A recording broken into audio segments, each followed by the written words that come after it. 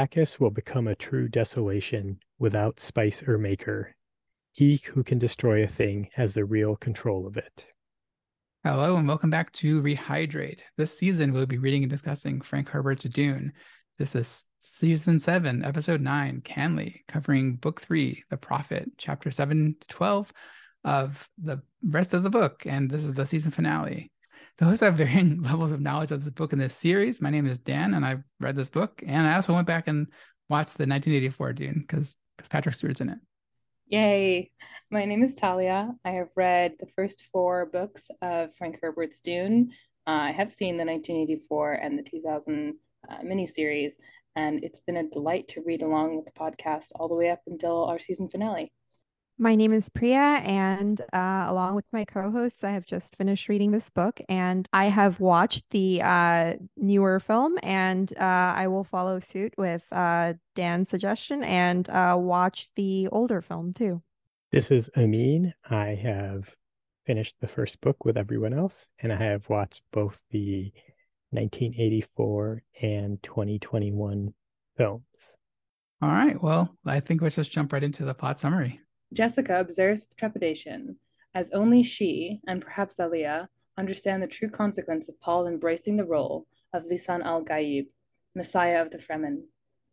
After Gurney's misunderstanding about Jessica is resolved, Chani is summoned from the deep desert, where she finds Paul catatonic, both dead and alive, having dared to drink a single drop of the poison known as the Water of Life. After a precarious revival, Paul awakens from his coma and forcefully drinks a full cup of the poison, and does not so much share, but bludgeon his new awareness on Jessica, showing more evidence that through his survival, he is the Bene Gesserit dream, the Kwisatz Haderach.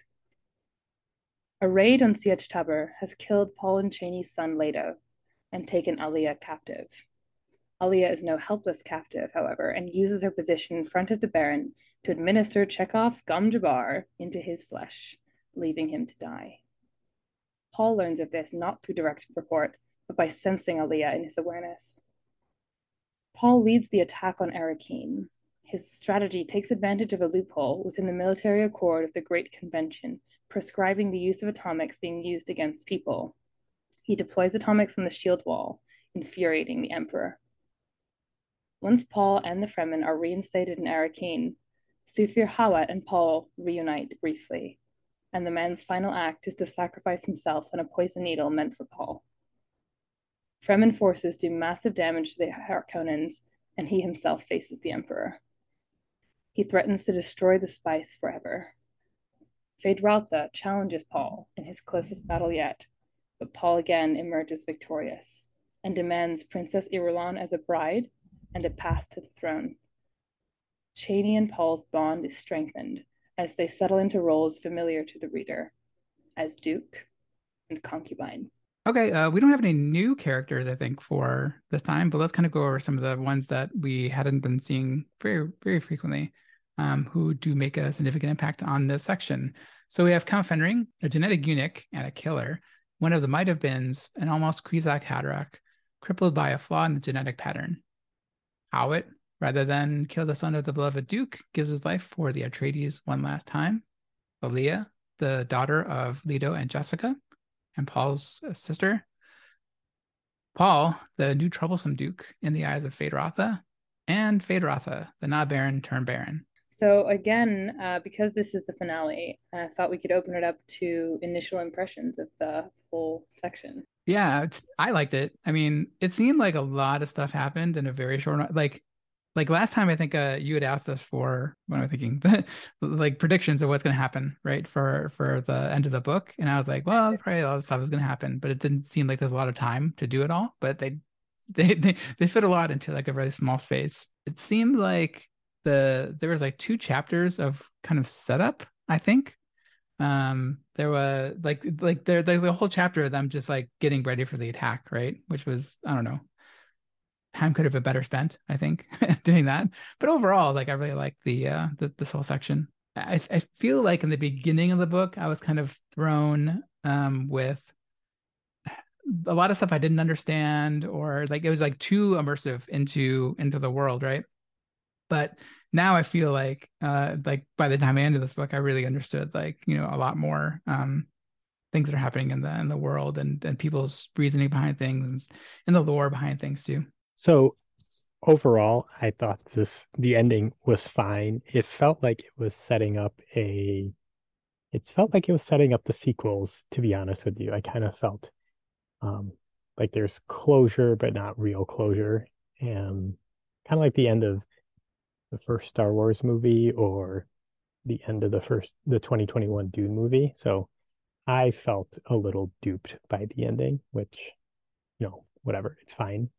Um, but yeah, other than that, I thought it was I thought the battle was interesting because I think he's it seemed like Paul was avoiding fighting for so long, and it was nice to actually have him go and do that.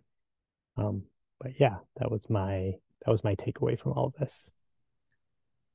I think your impression is correct that if you really do want to find out what happens to Paul, to Jessica, to Alia, um, Messiah of Dune Messiah, yeah, Dune Messiah, the next book is really sort of like an epilogue to the first book. It's a much shorter read, and I think it's not spoilery to say it picks up right where this book ends. Yeah, I thought, I mean, perhaps I might have a little bit of a not so thrilled opinion of the ending of this. I thought that it was I didn't particularly enjoy Paul's character arc towards the end. I've got to be honest, like it felt I understand why it was written that way, but at the same time I felt like a lot of the times I had trouble connecting with his character. I think that as the book progresses further and further, we get further and further away from Paul as a sympathetic character necessarily, or as a character that we can relate to at all in terms of emotions, because there is slowly a turning off of emotions that happens. And I can tell that like he has those emotions within him, but it's like everything is very compartmentalized for him towards the end. And I think that it kind of like, and I guess we'll talk about this more as we talk about like the ending of the book, but it kind of like made me not feel too compelled to read the future books, because or like the sequels that there are, because I just felt like, are we just going to get more of this same Paul? Because I feel like he's just like become something entirely other. So, but I guess Talia can speak more to that once we get to that. But my initial impressions were I'm definitely glad that I read this book. It's definitely a book that everyone should read. But maybe I was expecting a little bit more for the ending. I think Paul says as much with the compartmentalization. Like when he's talking to the Baron, he's like, "Well, you know, like the Duke wouldn't do it, but Paul Muad'Dib would do it." So like he embraces that himself. And yeah, it's also interesting. Like I think they also like I don't know, like comment on like how he also doesn't care about people as much as like an Atreides should. So I don't know if he's like fighting battles in his mind constantly or whatever, but. Yeah, the compartmentalization is definitely a thing that he embraces. A perfect example of that in this chapter. There's a perfect example of like again showing he doesn't care about people as much as the Atreides do. There's sort of like a fake out reversal where Paul tells the Fremen to leave the equipment, and the Fremen get a little impatient and say like, "Oh, Fremen don't like to leave their equipment, Muad'Dib." And he says like, "Men are more important than equipment right now." And you're like, "Oh, is he like taking on the mantle of the Duke?" And then he immediately follows this up with, "We're soon going to have more equipment than we know what to do with." Or equipment won't matter at all, which basically means like either I'm going to kill everyone in the Emperor's palace and take and raid all their equipment, or I'm going to nuke the planet, destroy the spice, and it's moot point anyway. So not exactly a pivotal moment of becoming an Atreides Duke and caring more about men than valuable equipment. I wish I had that quote in front of me, but I remember like Gurney like mentioning like thinking about it in his head, right? Like he's like, what kind of Atreides like would not care about people that much? I forgot. Like I think it's in that same context, and they're talking about like, yeah, blowing people up with atomics or whatever. Yeah, I think that was Gurney who thought about like how Duke Leto would have handled that, right? Yeah, I think that's right. It's funny that Paul is the one who says, like, I'm my grandfather's son. Like he's trying to make connections further up the family tree than just being Leto's son. But Priya, yeah, I definitely do empathize with what you say about being less able to relate to Paul. And in fact, when I began the summary, I first began with Jessica observing this happening because she's actually someone through whom the audience is able to sort of still understand more, as opposed to just Paul accepts the role of Lisan Al Gaib. Paul does this, but like how those actions shape the people around him. Because in the same way, and I think we'll talk a little bit more about this, that his son is sort of used as a tool. Like obviously, none of us were mourning the loss of Paul and Cheney's son at all. But Paul himself is also kind of used as a tool, less as a character, definitely in the last section here. And I'm glad you mentioned that the demise of Paul and Cheney's son, because I felt like I wanted to feel more for that, but I couldn't feel it because we never meet the son, and we don't even get any glimpse into Paul's feelings for his son. So I think that the reader can feel something for a character on the basis of what the other characters might be feeling about that character, especially if we haven't actually been introduced to that character. Of course, the loss of a child is like a very big loss, but it's almost as if little Leto exists just for the sake of existing, just for the sake of like letting us know, hey, he had a son and then now he's gone. And also it was like really off-putting to me how like Paul says to Cheney, I understand your pain, but there will be more sons. And I was just like, what? That is not what you say to a grieving mother. FYI. I'm so glad you brought up this point because I already cleared and got permission to go on this tangent. But there is a perfect example of this exact situation done in a way that puts us into the shoes of the grieving father. And that's in Macbeth, when, as one of his schemes, he goes after the family of Macduff, another rival. And again, it's in this scene where we learn about their death that we sort of learn that they existed, or like just right before. So it's quite analogous. And instead, when the news is delivered to Macduff, he reads, "What, all my pretty chickens and their dam at one fell swoop?" Malcolm, the future king, bristles at him and says, "Dispute it like a man, like go fight, go kill them." And Macduff says, "I shall do it so, but I must also feel it as a man.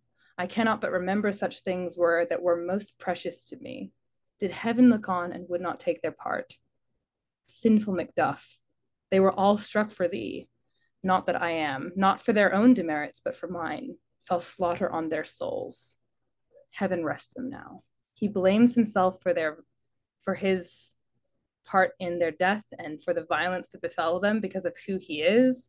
He feels it as a man before he takes action, and people are able to relate to that far more than what Herbert does here in this section. I think even in this book, there's another example of, Duke Leto being like so mad that like they even attempted the life of Paul, like when they tried to kill him back, way back in the beginning. And he was like, I don't think he was like outwardly angry about it. I don't think he ever said it out loud, but like he kept thinking it over and over again, right? They tried to take the life of my son. Yeah. And yeah, you really feel it, right? And like and Paul is like, well, what are you gonna do? We'll have more.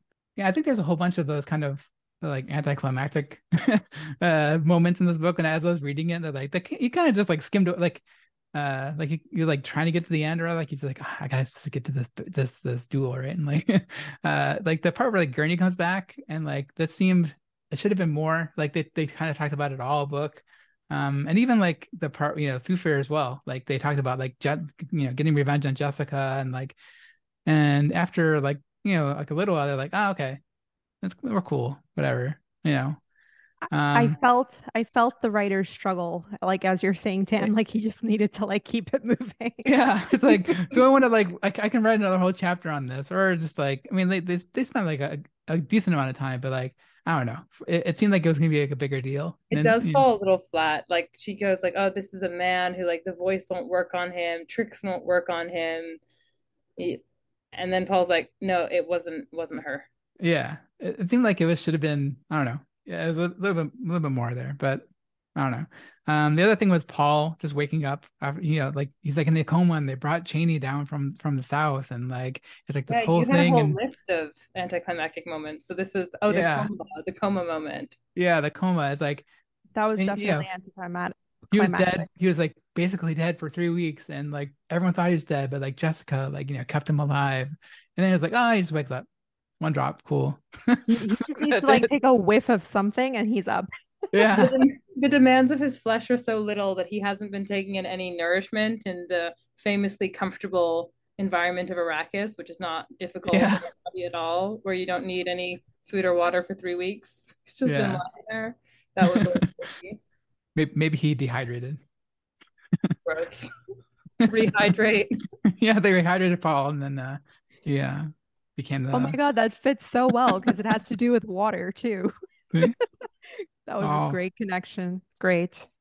and See, then we'll punch up the whole book. We'll yeah, release our version. Our sympathy to the writer's strike happening right now, obviously. yeah. Fortunately, I don't think anyone else was part of the guild, so we're not crossing any picket lines right now. And the last thing I just thought, it was like Raban just gets killed off screen. I'm like, oh yeah, he died, no problem. Like he was like such a big force, it's like he You're was like, just in love with the Harkonnens. Like you well, he just was, love yeah. every Harkonnen chapter and Well, we character. got the Baron's like comeuppance, right? Like because we saw him get killed, and like that was like, oh, that's cool. Like I like the scene of like him. I like the explanation of him, like how like he's like falling on his side, but he's still like levitating off the ground like by an inch because of his suspensors. Yeah. And Raban is like, he's the one that's like going after all the Fremen and killing them, and like, really like trying to, putting the screws to him to like, get out the spice all he can. And they're like, he just died. How? Yeah. By who? By why? Like, Well, Raban just had major side character energy, so he's yeah. But I mean, even like, unimportant. Cannon fodder. yeah, even like Peter, he got like, he got a cool death. But yeah. And I think the other part that was, and maybe I missed some time lapse here, but isn't Aaliyah supposed to be like 2 years old and she's out killing people, and like they just Yeah. kind of gloss over that part too, that she's a 2-year-old murdering someone. But I think they mentioned it. I don't know. no, Like, I know they mentioned yeah, it, but it was, to me I it think seems she is it, too. I think you're right. yeah, yeah, she is. Yeah. because when they film She's this, I like a don't know how little they're going to Ewok film. or something, and Yeah. Well, yeah, at least in the 84 version of Dune, like, yeah, it's like it's not a 2-year-old, that's for sure, but she's definitely like really small. And the Baron's death in the 84 version is pretty hilarious. yeah, He, like, Regala. You saw it really recently. yeah, she does the same thing. She kills him, but like he gets on a suspensor and he kind of like spins around, and then the wall gets blown off the ship, and then he like goes out into space, or I don't know, wherever, outside the ship, right? But yeah, it's a lot more comical than the 84 version. I think that's probably why that version is castigated, because some parts are like pretty corny. Uh, I thought it was pretty good. I mean, like, I don't want to have a whole tangent on that, but like everyone like said it's like so weird, and like I don't know, I was expecting like really like crazy like I bet Lynchian that's a kind of, weird, way different than yeah, it was in '84. So maybe, maybe now like that's just part of the course, but maybe in 84 it was like much different, but yeah, I didn't find it that weird. I mean, not any more weird than the book is weird, right? Like the book is definitely weird because it has a lot of like this supernatural, religious, kind of stuff happening that you can't really. It's really hard to film, I guess. But I mean, I didn't find the film that I didn't see like David Lynch like putting all sorts of weird quirks in there to make it even more weird. It was kind of weird to see like Kyle MacLachlan as Paul. I mean, still kind of weird. And but Patrick Stewart worked as Gurney, I think. I do think the 84 version. So I saw it before I read the book, and I remember thinking it was weird. But now that I've read it and I watch it again, I wonder how many of the gaps my brain would fill in. So maybe it's maybe because I read the book now, it would be better than not having read the book. So I wonder if that's also part of your experiences, because Yeah, could be. the That's book right. is so fresh in your mind. Again, it's probably a good movie. I don't know. I don't remember it, but But I think Amin brings up a pretty good point. Whether you had problems with the ending or not, like you've now read probably like one of the foundational canons of like Western science fiction. This book has a ton of influence, and I do think, like Priya says, everyone should read it. Or ecological drama, if you don't want to call it science fiction. It is Yeah, a I'm, very I'm significant. definitely glad we read it. Like it was, yeah, because it's like so influential and so like referenced all the time, and it's just like revered by every science fiction writer, like it's definitely worth reading.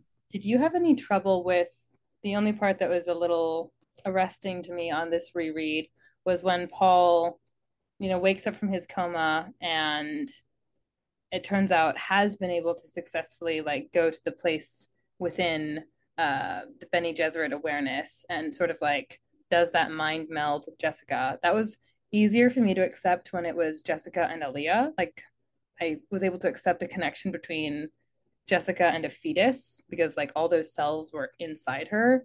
But it was a little bit harder to imagine that Paul just sort of like touches her and does this telepathy. But maybe I need to broaden my horizons. How did that part land for you guys? Yeah, I didn't really think about it that much. Yeah, it seemed like at that point, like it's just like there's just so much supernatural stuff happening. You just kind of learn to accept. Like for me, it's accepted it. Like, oh, he's like Kwisatz Haderach now, and like he can just do all this stuff, and like he has basically like the powers of every single other power, right? Like he's just like the combination of every single superpower that someone can have in this world. Like he just has it, and so yeah, I guess like I didn't even really consider it when that happened. Priya did ask about the shape of the sequels. What I can say about them is there was a part in the end of Dune that I was really looking forward to reading because I really like it. And I reached the end and I couldn't find it. And then I looked through the appendices and I couldn't find them there. And then I realized it's actually in Dune Messiah.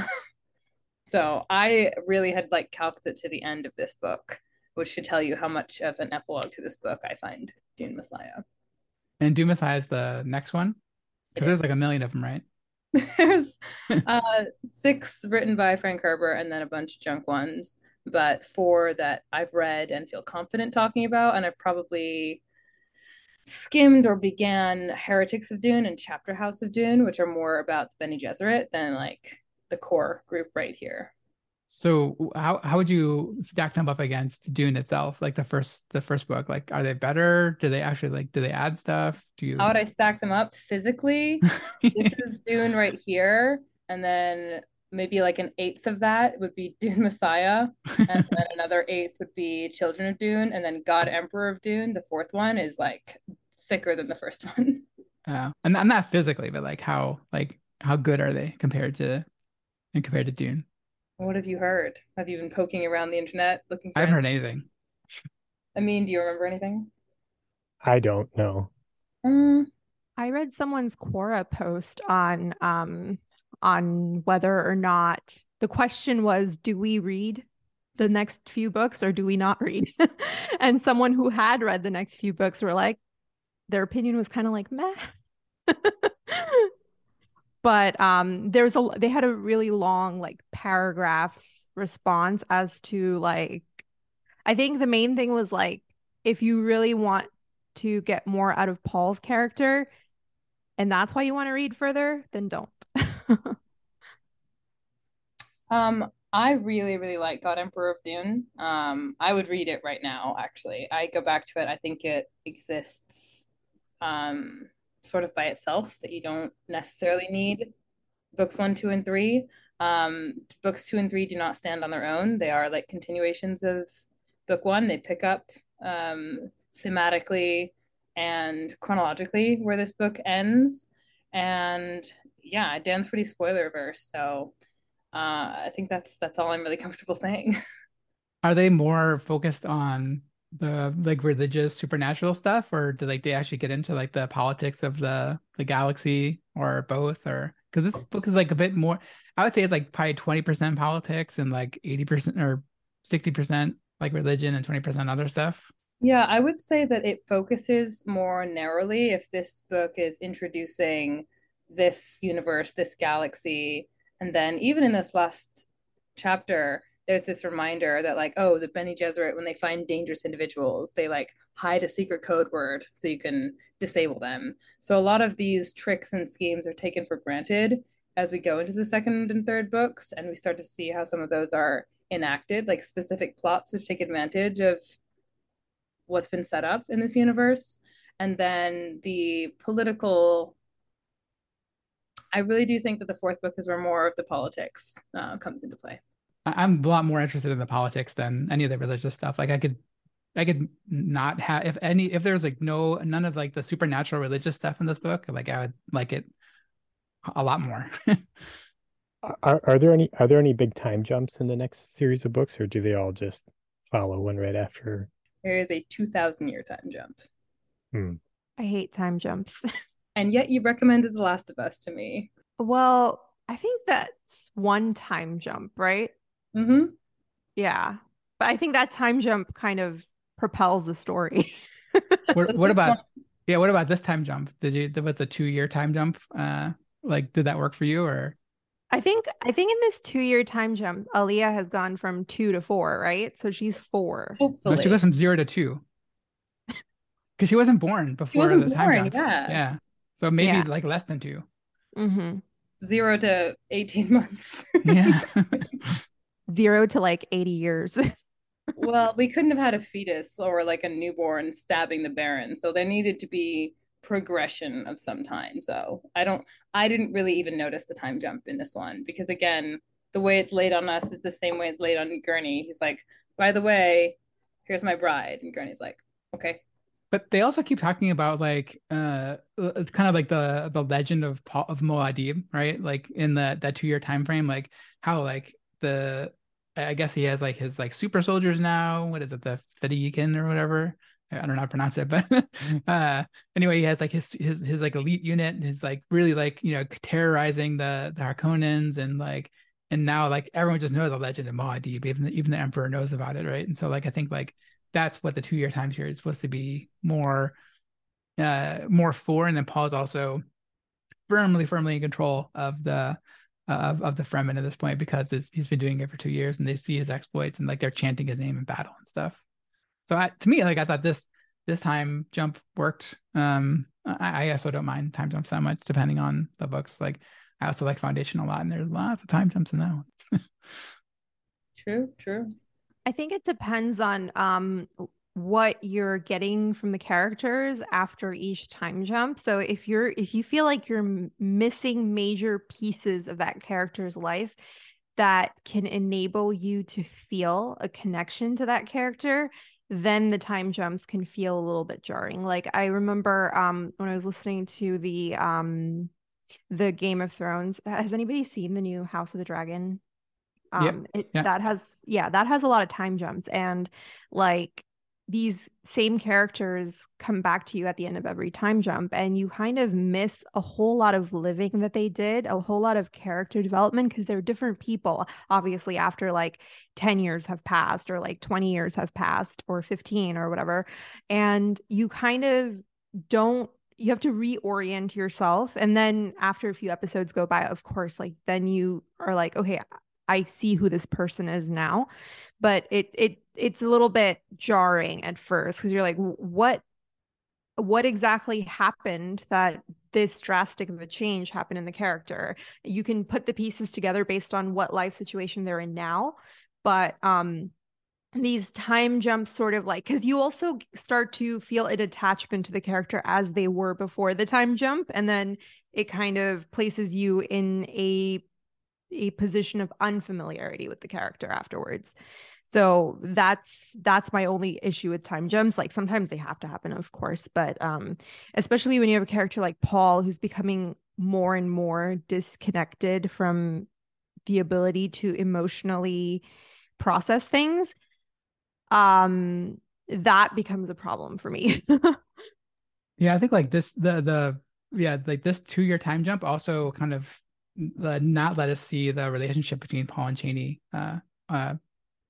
grow and whatever. Like they're just like, oh, we're married now, we have a kid, or whatever. But they're together and they have a kid, right? And he's like deeply in love with her, like, and we don't get to see those moments. So I definitely see what you're coming from on that one. Yeah, those deep feelings between Chani and Paul don't feel earned because we don't really have any insights into how these feelings developed. And it almost seems more of a function of prophecy where Paul saw her in his future and then he saw her in real life and he was like, oh, yep, this is my girl. And then he just kind of, launched into a relationship with her without an actual development of feelings. And then you just accept for face value that, oh, he has real actual feelings for her. The same with his son. I had the question, like, has he even met his son? Because it seems like he's never in the same physical location as his son at any point. Yeah, he might not have. Oh, like he just sent Chani desert for the whole of her pregnancy and then for safety. That's actually very likely. Yeah. Yeah, his mother did, but yeah, he might not have because he's out there fighting the Harkonnens the whole 2 years. So yeah, maybe. Yeah, he's been on a battle campaign. That's not a place you bring a newborn. So I think Priya's right. Maybe that's why he doesn't care. Oh well, poor little Leto. Yeah. So one question I had for probably everybody is what was your favorite part of the book in general? Not just this section, but of this book. I don't know that I necessarily had a favorite part, but I agree with you, Dan. I thought the non-religious parts were more engaging and interesting than the religious parts. So the best parts were the parts without all the mythology in it, I guess. Yeah, I don't know. I have to think about the best part of the book was. By mythology, I mean like world building, yeah, like rooted in quote unquote reality. Yeah, that. How about you, Talia? So no particular character or plot point, but the themes that Frank Herbert's exploring in Dune. So power and politics, and focusing on how individuals like Paul and Leto and Jessica and institutions like the Guild and the Bene Gesserit and the Fremen manipulate and wield power to subvert or maintain control. Delving into those ideas of leadership and governance and consequence. Definitely I have more tolerance for the religion and spirituality, although less so in this book and more in the fourth book, which, as the title God Emperor of Dune alerts, there's more about religion and spirituality in that one. And I think most importantly and most interestingly to me is the ecology. And that's why I do often pitch this book, not just in terms of science fiction, but in terms of an ecological drama.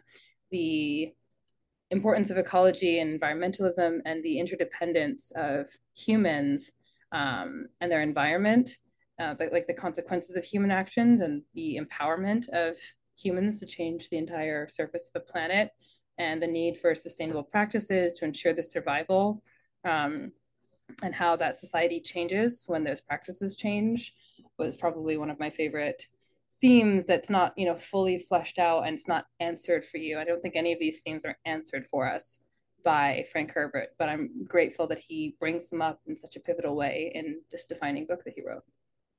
That actually reminds me, I thought the terraforming aspect was going to be a bigger part of this book. Maybe it's in the future books or whatever. Maybe he's setting it up for, I don't know if he ever meant it to be like a million books, right? However many books it is. But they put a lot of work into the terraforming aspect of it, and it doesn't pay off at all. We don't see anything with that besides them having big stashes of water, right? Yeah, and Talia's much better answer than mine made me think of something else that I did like about this book. I do like the way the book ends in that it's almost circular. It starts with this whole bureaucratic change of government kind of thing, and it feels like it's ending on a very bureaucratic note as well. Starts with the whole idea of concubines and closes with that as well. And I thought that was, a bunch of nonsense happens in the middle, but I do like it when authors and creators are able to connect the beginnings and the end. So I guess I appreciated that about this as well. How about you, Priya? If I'm to give a less intellectual answer, I enjoyed reading the parts with the Baron because I think that they're enjoyable to read. I feel like as much as he is an evil guy, it's almost like you're being taken a little bit behind the scenes of what's going on because you're getting so much of Paul and Jessica's perspective and the Fremen perspective. When you get to see the Baron's perspective, you get to really get inside the head of the villain, and you realize that he's kind of like this almost like comical figure. Like you can't really take him seriously, and yet he has defeated the Duke and he has exerted himself in a position of a lot of control. So I found that kind of enjoyable to read. His dialogue with Feyd-Rautha was particularly enjoyable. With the ecology aspects that Talia is talking about, I completely agree. And there's also another aspect that was brought into this section in particular that I enjoyed, which was the idea of mutually assured destruction. Because, of course, if you destroy the spice, you're destroying the Fremen in the process. But you're kind of destroying everyone who relies on the spice, not just Fremen. So it's kind of a gamble to just say, hey, we're going to say we'll destroy the spice, which will also destroy us. And they'll actually not call our bluff on that. They'll believe us. And the confidence with which Paul executes that kind of reminded me of Luo Ji, who's just like 100%. What was his like confidence rating? It was like above like 90% or something. It was definitely in the 90s. Yeah. Yeah. It was in the 90s. It wasn't quite 100, but it was in the 90s. Yeah, it wasn't Wade level, but it was The confidence level. Yeah. Yeah. Call it what it is. It's swagger. Yep. True. Yeah, I mean, I've made no secret that I also like the Baron chapters. I think they're the most interesting. I think my favorite part of the book, though, was the fall of Arrakeen. The actual like machinations of Leto getting killed and the tooth and everything. Just like the coordination of all this stuff that happened to take down the Atreides family. I think was really well written, and it was like surprising that it happened like when it did to me. Like, I mean, it makes sense, like in the scope of the book, like it made sense, like that it happened then, because most of the book is like more focused on Paul's like rise to power and becoming the Muad'Dib and everything. But I had no knowledge of any of that stuff. So the kind of the whole sequence of Arrakeen falling to the Harkonnen, that was like probably my favorite part of the book. I also liked Paul and Gurney's like little competition moment of like who has been harmed by Harkonnens the most, who Right. has more beef with the Harkonnens. Right. Yeah. Like Gurney like, yeah, like you owe me a Harkonnen. He's like, well, yeah. Yeah, I honestly thought like Gurney had more of a claim to this because he was like, I was raised in like a slave pit. And Paul was Right. like, well, they killed my father. So Yeah, and my son. But Yeah. yeah.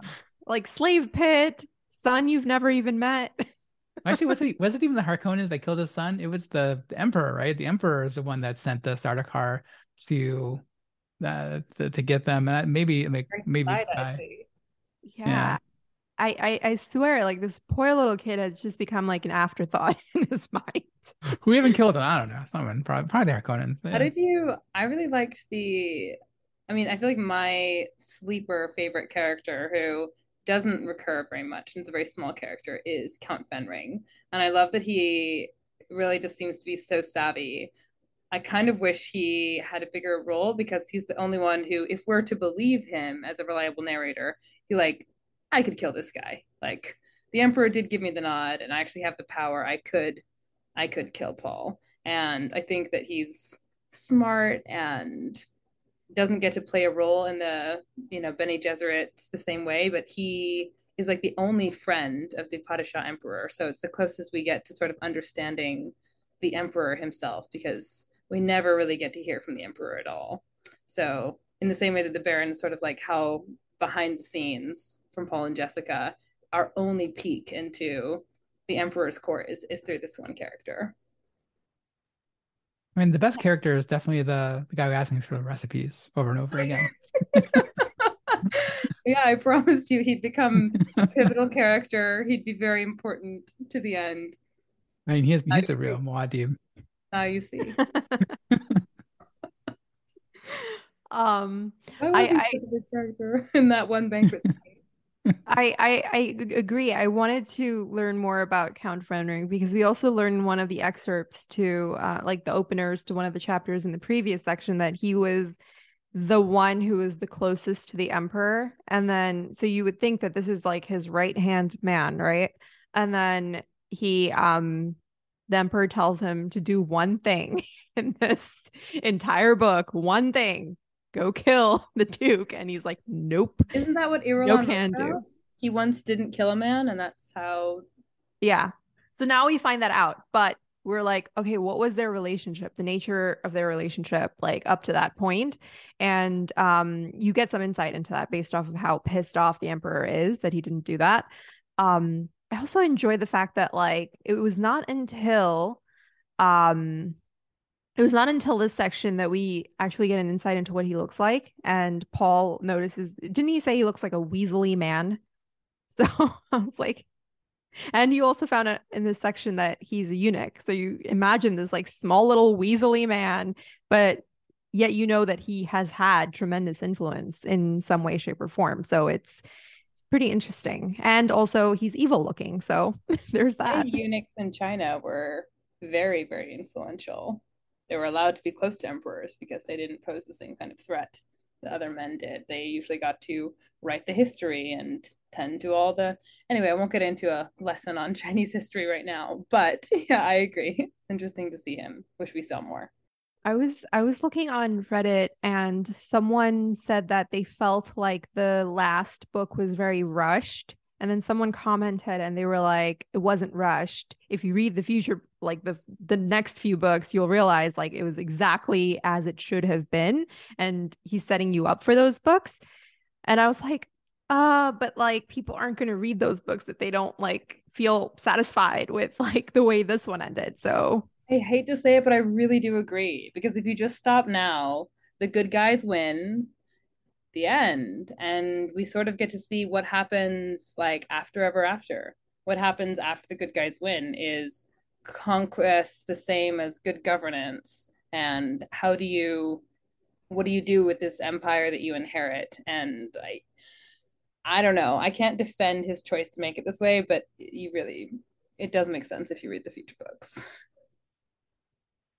I mean, hopefully they expand the world off of Arrakis a little bit because like Arrakis is like sort of interesting, but I'm like more interested in like the universe as a whole, right? And like seeing all these. I mean, there's a lot of different planets, and like the spice like enables them to travel between them, really fast, by floating space. So I'm interested in that. The kind of exploration of the universe aspect of the world.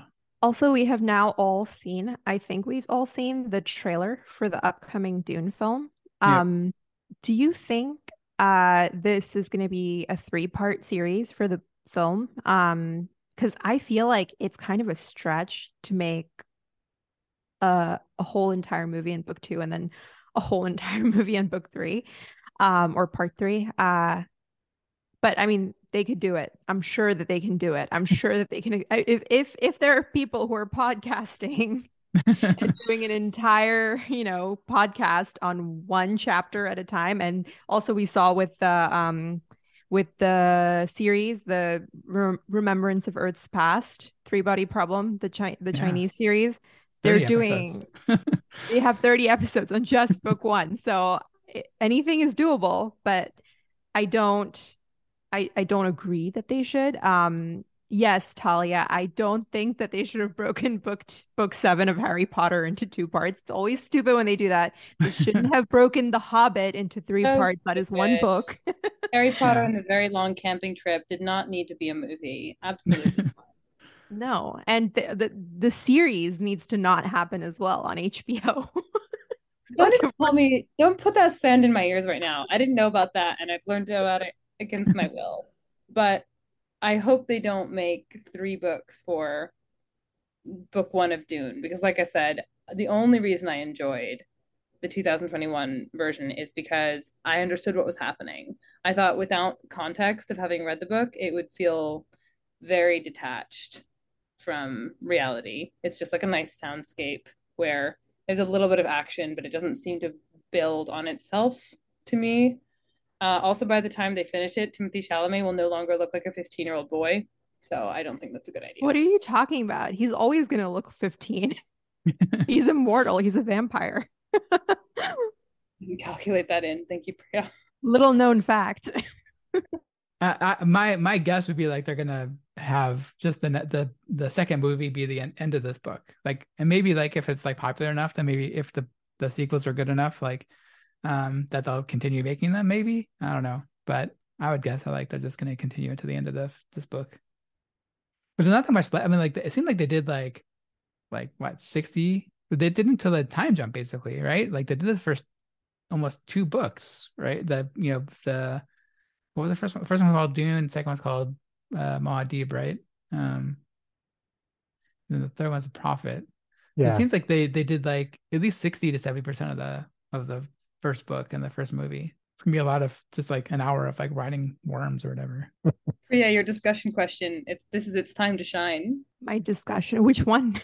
I had several. Priya looked up discussion questions, and I think the one she found and shared with us is, do you think you could ride a worm? Which is not my takeaway from this novel, but someone put it on the internet. I'm pretty sure if I hit the gym for an entire year, I could probably ride a worm. I am not coordinated enough to ride a worm. I'm being sarcastic. I could never. I thought I could ride a horse. Ever be tested? So I'm gonna say, yeah, I can handstand on a worm. Yeah, prove me wrong. Right?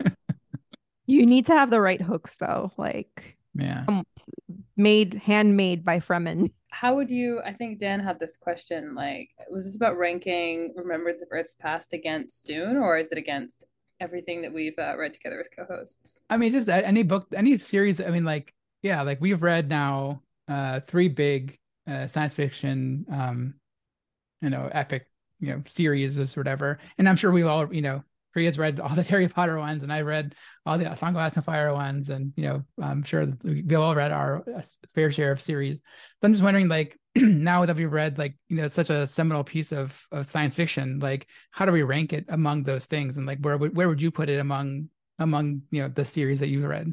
In terms of lore, nothing beats Lord of the Rings. Sorry, but it's just in terms of series, it's the as Stephen Colbert said, it's the #1 trilogy. It will always be.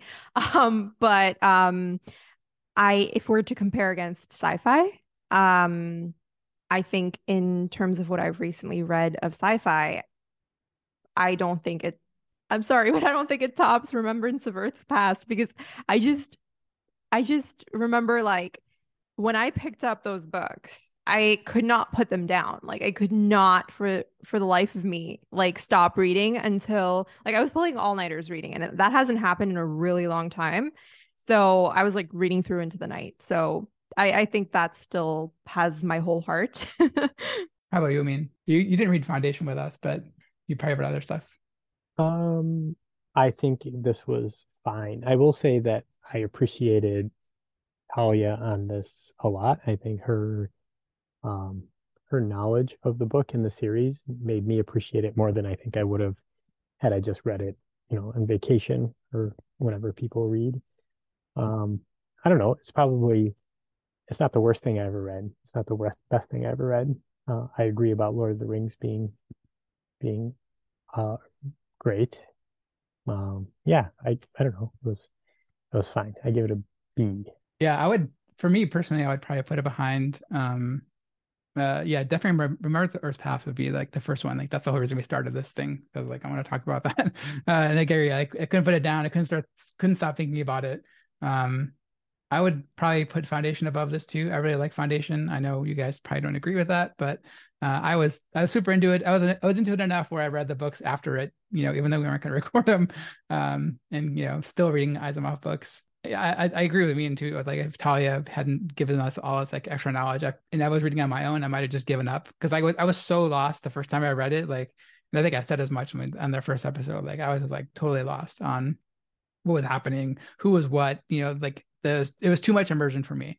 But yeah, Talia kept us grounded with information, and so like yeah, and I think by the end of it, I did like the book. Yeah, I grew to understand the kind of world and appreciate the politics. And it was a little bit too much supernatural religious stuff for me. But I mean, overall, like I did like it. But I would probably put it behind those other two. I've read a fair amount of pretty average science fiction and fantasy books, like The Martian, or basically anything by Andy Weir. Ready Player One, which actually is just outright bad. And then some books that I actually enjoyed but didn't leave a big impression on me, like Ender's Game, which I read quite a while ago, and I'm not sure if it would hold up, or anything else by Ernest Cline. Um, Dune is one that has stayed relevant to me, and I still do think of when people talk about my favorite science fiction books. But again, I would have to agree with Dan that Remembrance of Earth's Past is something that comes to my mind when people talk about books, like not even just within a specific genre. I still think about them, still read them, and again, they are the reason we started this podcast. But Dune has a special place for me because of how strongly there are people who do feel so strongly about this book. My copy of Dune was given to me by a friend who said, like, I'm evangelizing you. I'm going to give you my copy. I need you to read this book. And I think that's very sweet. And it's not beyond the pale that I could, give away my copy of Dune and let someone else go on this adventure. Oh no, not Ernest Cline. Sorry, Orson Scott Card wrote Ender's Game. I'm mixing up my names. That's been on my list to read, and then now that you say that, I won't be getting to it anytime soon. But I read it as an adolescent, so please just take it with a grain of salt when you read that's a good disclaimer. So I will add one more thing, which is that when I started reading Dune, I felt that it was giving me more than what the movie was giving me. And then as I read further into the book, I felt like I hope the movie makes this, and this part feel and look and sound cooler, or like makes it more engaging for the viewer than how it's coming across on page. And I think that speaks to certain moments feeling anticlimactic, like, hey, Paul is incapacitated for 3 weeks, and then Chani comes in and makes him take a little whiff of water, and he is back to life. And why did Jessica an hour? That would be fine. I hope they just get rid of it. Like, they should just not have that part. It would be better if like they just get rid of the whole subplot. The water of life to prove that he's like a male Bene Gesserit. Or yeah, but you could do that without being almost dead for 3 weeks. Yeah, because it makes like I couldn't after a certain point I couldn't with Jessica's character. Like I couldn't, because like she just has so much like knowledge that has been poured into her of like generations of Reverend Mothers, and so much power that I feel like her daughter, who's like 2 years old, is like way cooler than Jessica now. And like she has like already outsmarted, outwitted her mother. Like, and it makes me wonder, like, there is a consistency to Jessica's character that I was not getting from the further we went in the book. So why didn't she figure out how to revive Paul? Like, she has all this like knowledge at her disposal. She's like, I just had this insight that Chani was the woman for the job. And like, that's why I called you. I don't know why, but yeah, it seems like they fit her character into the plot. They, as in Frank Herbert, he uses her character in different ways based off how it fits that particular plot moment versus a consistency throughout. That's my gripe with her character at that point, by the time the book ends, if that makes sense. A fair criticism. If a character is really, really well written and someone tells you like an action or a quote, you should be able to say like, oh, that's such an, X thing to do or say. And if you can't do that, that's challenging. But I will probably update my rehydrate.space profile with like other book series that I do recommend having read Dune so recently, probably The Expanse, definitely A Wrinkle in Time for other explorations. But yeah, it's not something to be taken lightly. I do think that even if you don't read all of Dune, you should read the first book. That's my take on it. All right. Well, I think we can stop there. I appreciate everyone joining us this season. Thanks to my 3 co-hosts for all of your insights and sticking with it over this extended time frame of reading. I know we had a lot of scheduling issues and stuff, so appreciate the listeners sticking with us. And thanks for listening. Please check out rehydrate.space for release episodes, reading lists, and all the other stuff we put up there. Leave comments by emailing us at rehydrate@fastmail.com, on Twitter at rehydratepod, or on Mastodon at rehydrate@mas.to. And we don't know what we're doing next season, but when we do, we'll make sure to put it on those outlets, and please join us then. Thanks.